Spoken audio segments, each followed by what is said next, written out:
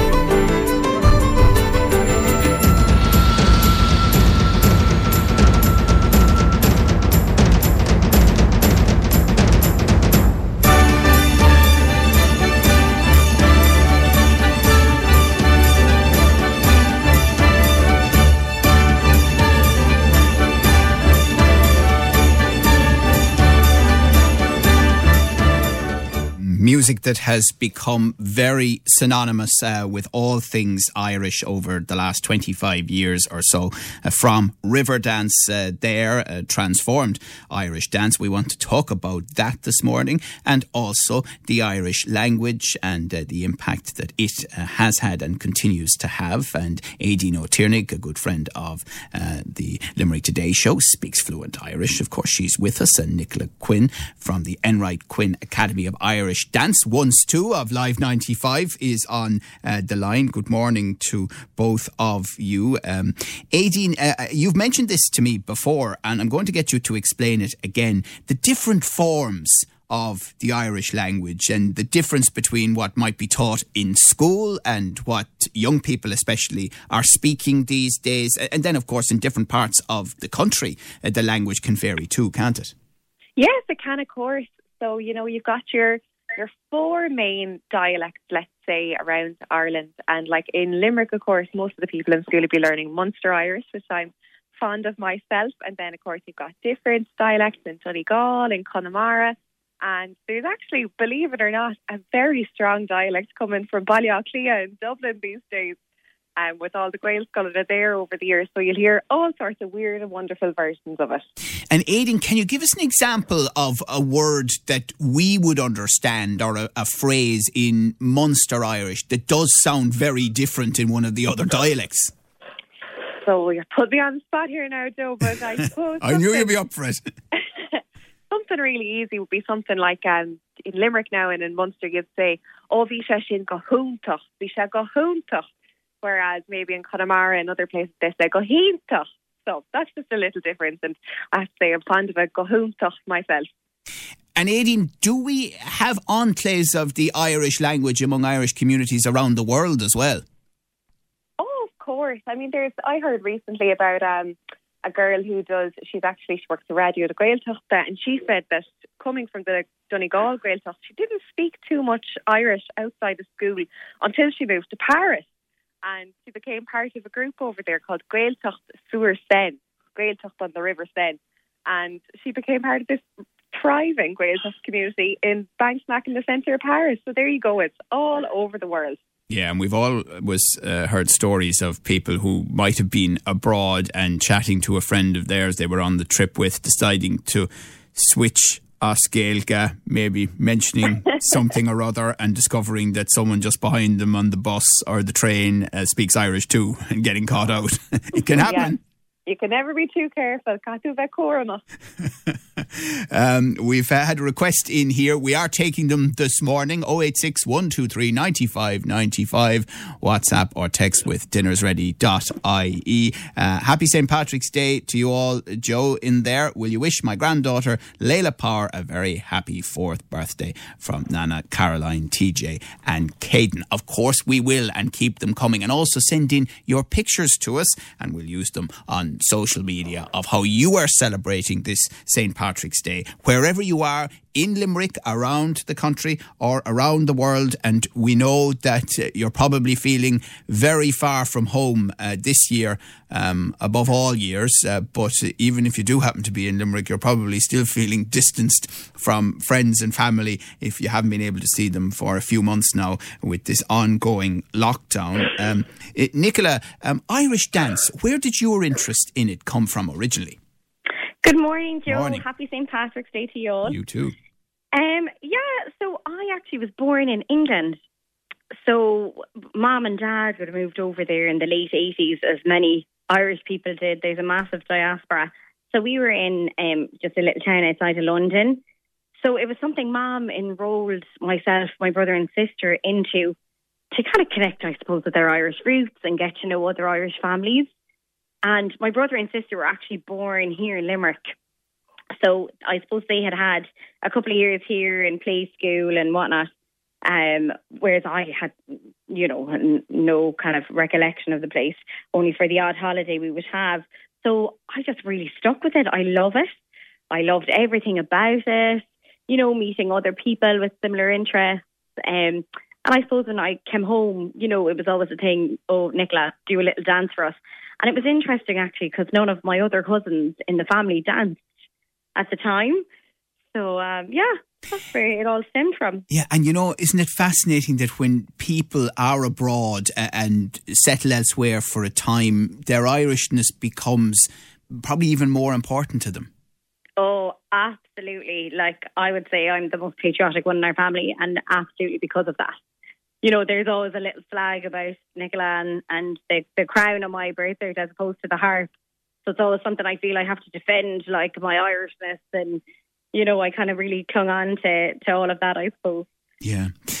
We had Jean Butler of Riverdance in the studio not that long ago. She spent quite a bit of time in Limerick because she was studying at the University of Limerick. And here's a little of what she was saying to Anne-Marie.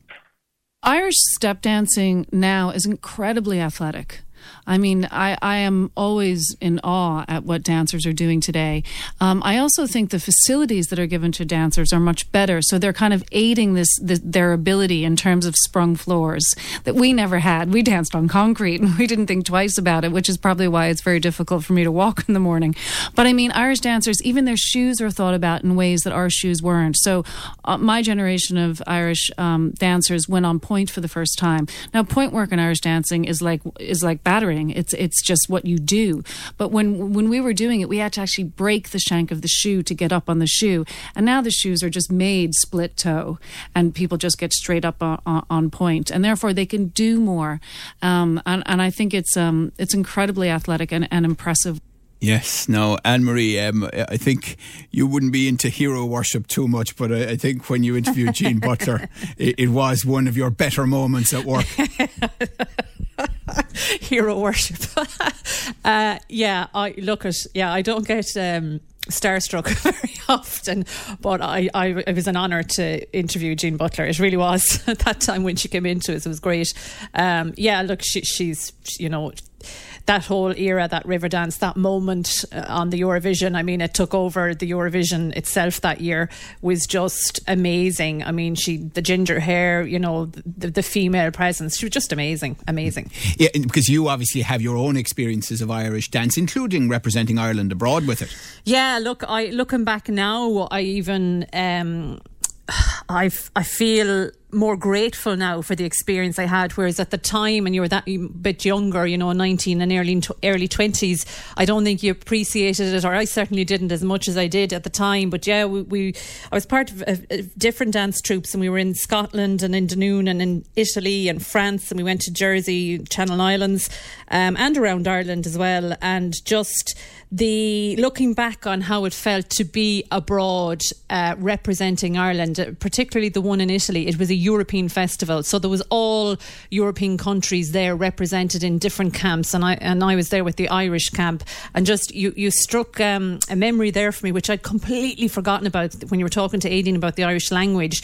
At some point the competitive side of the groups on the nights and in the shows would start emerging, and the French were speaking in French, so they knew we didn't know what they were talking about, and the Italians were speaking in their language, and so on and so forth. And us Irish were sitting there looking at each other going, God, we're not fluent in Irish, and if we speak English they're going to know exactly what we're talking about. So we were trying to speak in Irish and using sign language, and it really drove home the point to us that, God, we really don't appreciate that this is our language, and if we were able to speak it fluently, we can read it great from school, but we just couldn't speak it as well. And that moment on that festival, it really drove it home to us about the Irish language. Right, we're chatting to Anne-Marie this morning. We're also chatting to Nicola Quinn from the Enright Quinn Academy of Irish Dance, and our friend Aideen O'Tiernig, who's telling us all about the Irish language. We'd like to hear from you this St. Patrick's Day. Do get in touch, particularly if you want to remember someone this morning, or indeed play a request. That's what we're doing. It's a special morning on Limerick Today.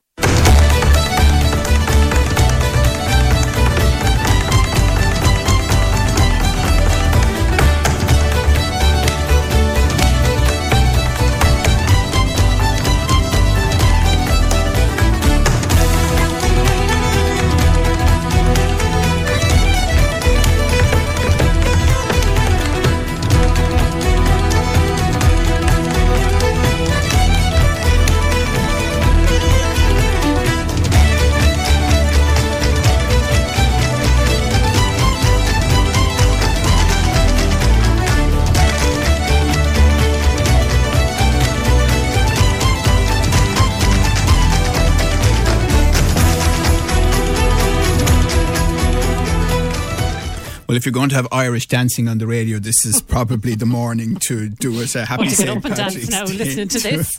to everybody. We're chatting to Anne-Marie. We have Nicola Quinn from the Enright Quinn Academy of Irish Dance, and Aideen O'Tiernig with us. And odd one for you. I was lucky enough to be there on opening night in Radio City Music Hall in New York for Riverdance. The very first night it opened. Wow. I never knew that. York. Yeah, there you go now. It was phenomenal. And of course, all kinds of famous people, a few rows ahead of me. I think all the Baldwin brothers had turned up, for example. And listen, you could be here all night talking about the stars. And then I happened to be, don't ask how, I happened to be in the bar where they had the after party. And Jean Butler came back afterwards. You're such a dark horse. I never knew this. I was. And it was a phenomenal night. But a thing that really struck me, and it goes back to what Nicola was saying about people being abroad, or indeed people who were born in places like the States and are still very proud of their Irish roots. For the New York Irish, this was like all their birthdays had come together. Because obviously, there was a lot of struggle for the Irish in the US over generations as well, and for them to see this amazing phenomenon that became such a worldwide success based on Irish dance, but with Irish Americans at the heart of it, with Jean and Michael Flatley, was just, it was spine-tingling stuff, not just the performance, but what it actually meant to Irish Americans. And Aideen, I was wondering, for you, where did your passion for the Irish language come from? It's kind of hard to put a finger on it, but I do vividly remember, so I did start to be really interested in it after I went to the Irish College in Ballybunion. Fabulous place. I'm sure hundreds and if not thousands of Limerick people have ended up there over the years. But I do vividly remember when I actually kind of grasped a bit of fluency, and being in the car one day, in the back of the car, and looking at the place names and the road signs, and actually being able to understand them. And it was like this whole new secret world was unlocked, you know, being actually able to break it down and see what it means. Like, I'll give you an example now. I'm not sure if you're familiar with Knockfearna. It's down by Adair, a hill down there. So that translated directly means Knockfearna, the hill of truth. So I was like, well, you know, what happened there? Like, what is the story behind that? And it just unlocks this huge, just this kind of, it feels like a magical, romantic land, you know, that's just right there underneath the surface. There is a hill somewhere in Limerick that apparently go back to Celtic times, and it was famous for orgies. Oh, well, I'll have to do a bit of research on that one, Joe. Can't say I'm familiar with it just yet. I don't know whether that travelled down through time in the Irish language as well, but there you go. Someone is going to tell me from somewhere in that vicinity exactly where I'm talking about. But I remember we chatted about it on the programme before. And Nicola, you know, Irish dance went through a period when it was hyper cool because of Riverdance and then the spin-off shows, including Michael Flatley's own Extravaganza. What's it like now for young people, and what styles are they dancing? Yeah, well, it kind of made a big comeback there a couple of years ago again. Like, there was a massive hype, as I said, kind of the mid to late 90s. It kind of dwindled then again, I suppose, the early noughties. And then towards the mid noughties and up until now, it's after making a huge revival. And there's so many shows out there now, Joe. Oh, my goodness. So many of them. And kind of, I nearly have forgotten all of the shows that were out there until lockdown happened. And you just see loads of people posting on social media, I was meant to be on tour, you know, I was meant to be here, I was meant to be there. And it's just mad, the little hype of it again. And it's absolutely fantastic. And it was something, I suppose, that we worried about over lockdown, having to teach Irish dancing through Zoom. Would people keep it up? What kind of interest will be there? But I can tell you, it is alive and well and absolutely thriving. And it's kind of gone back to old kind of roots, you know, the kind of, I suppose the fashions of it at the moment are all about rhythm and all about dancing into the ground and hearing the beats and stuff, and that had kind of got away for a while. It was all about, you know, being kind of up in the air and all the big jumps and everything, which is still there for the light dancing, but it's nice to see the really strong rhythms coming back into the heavy dancing, which is lovely. Yeah. Let me see. Happy St. Patrick's to all the Toomey family in Adair, the US, England and right around Ireland. Happy St. Patrick's Day to Liam and Elizabeth eating their Patrick's Day breakfast. Love, Mum and Dad. Thanks for mentioning that, Joe. Annette says, can I wish all my family and friends in Limerick and to my son Fergus and his wife Michelle in Alberta, Canada, a very happy St. Patrick's Day. Thank you so much, says Annette. And I assume that is a photo of Annette that she sent in on WhatsApp. Let's just say she's got really into the spirit of the colours of St. Patrick's Day. I think even her skirt is like an Irish flag this morning, which is amazing. Now, obviously, lockdown having a big impact, Nicola, on your dance school and others.